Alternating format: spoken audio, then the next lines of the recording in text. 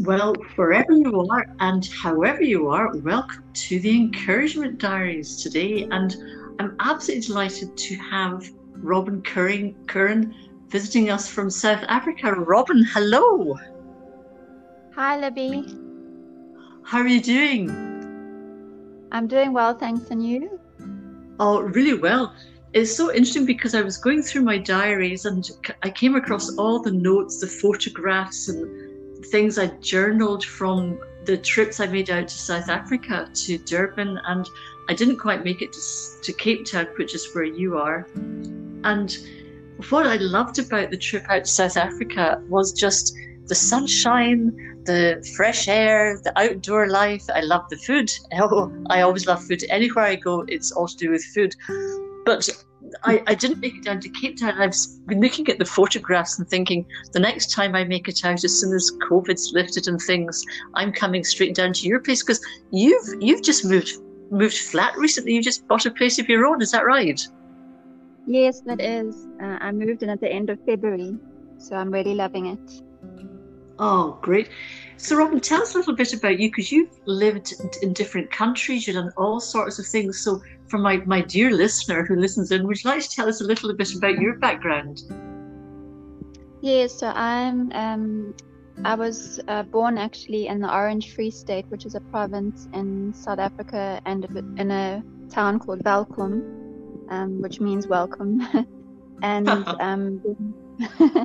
I went. My family moved to Richards Bay, which is in the northern part of KwaZulu-Natal, which is another province in South Africa, and spent most of my childhood in Richards Bay, and then moved to Durban to study nursing. And then after I finished my nursing degree, I went to work in London for 2 years, and then I went on to India for a year and worked there. And then I went back to Durban, and almost 4 years ago, I moved to Cape Town for work. So yes, I've had experience in living in different countries, which has been incredible. I bet it's done your taste buds the world of good as well too. I can imagine all those gorgeous Indian spices just be delicious. As a sidetrack. And so, what kind of work are you involved with just now, Robyn? Is it something to do with public health? Yes, I work as a researcher in an organization called the Desmond Tutu Health Foundation, and we work on studies in public health. And I'm currently involved in a study with TB and COVID, and Right. then another study on looking at transmission of COVID in crowded environments. And we're hoping to start our other study on adolescent health soon. Gosh, Robyn, that sounds really relevant for all the things that are going on just now. It'll be great to hear how different countries are all collaborating, all your research takes us, and everything like that. However, what I just love about some of the things we've talked about over the last while, and I know dipping into my diary, some of the stuff that came out from conversations was you absolutely love exercise, and you were telling me that you swim all year round, even in, what were the kind of pools you were talking about? The tidal pools, is that it? Yes, that's right.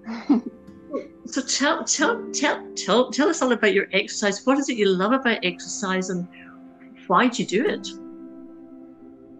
So I think I've always, my family has always been an active family. My dad I think he was a natural born runner. So we grew up going to ultra marathons that he ran. Wow. So I think that was quite inspiring for me. And I did some running in school, but only after varsity did I become what you would classify as a runner. When my sister had started running, and I really wanted to spend time with her, and that was a way that I could spend time with her. But then it became a great way to process the work I did and to just relieve stress.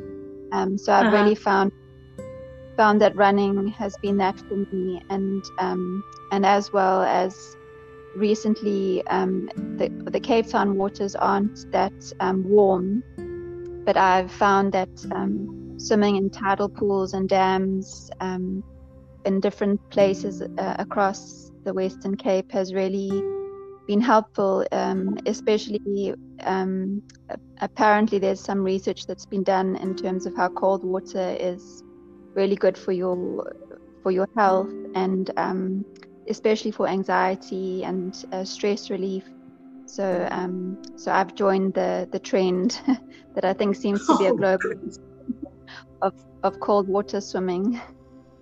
All right. I was just thinking that if I wanted to catch up with one of my sisters, I'd probably sit over a lunch bar or something, or sit with coffee or cake. Or, I mean, I love walking, don't get me wrong, I love walking, I love cycling.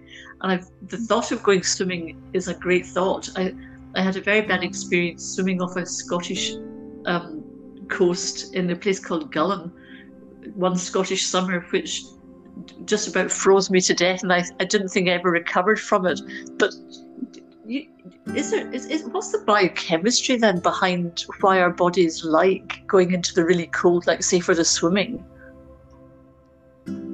Apparently there's the results of getting into cold water, it releases I think it's a combination of the adrenaline, and then I think it seems to regulate some of the hormones which cause anxiety, as well as the vagal nerve, I think, which helps to relax and to almost calm the body down. So I don't know the exact science, but I have listened to quite a few people speak about the benefits of cold water, and I think some people even just have a cold water shower as opposed to a swim. I think, Robyn, I could see that as my starting point. I think I could start with a cold water shower and see how I get on with that, and if I survive that, then I could take the next step and step into a cold water bath and then maybe step it from there. So from your own encouragement diaries, is there one nugget that you'd love to share with my dear listener about, from the point of view of exercise or something, or anything that helps your mental health or whatever? What was the one nugget you'd love to share? I think what I've learned in the past couple of years, where I've been struggling, I think especially with COVID, with anxiety, is the importance of being out in nature and finding things that really help soothe you and to kind of ground you. So I found, that such things as swimming and being in gardens and being out walking in the forest really helpful for my mental health. And then also just the importance of being present, because the reality is that the only thing that is real is now. And even I found just being with people, so often we're thinking of the next moment and what we have to do, but how important it is to be present in that moment. And whether you spending time with a friend, just being present and listening, and it's so important to just pause and be present to what's happening now, and not let the future run away with us. So I think that's something I've really found helpful over the past couple of years. Oh, Robyn, that's been fantastic. Well, listen, thank you for joining all the way from Cape Town, envy. But at the same time, I know that you'd love Scotia whenever you make it across another time. But thank you so much for all you've shared, and I look forward to sending you photographs of my endorphin kick after I've had my first cold shower. Anyway, meantime, lots of love, and enjoy your next swim and your next run, and speak to you soon. Lots of love, Robyn. Take care. Okay, bye. Bye.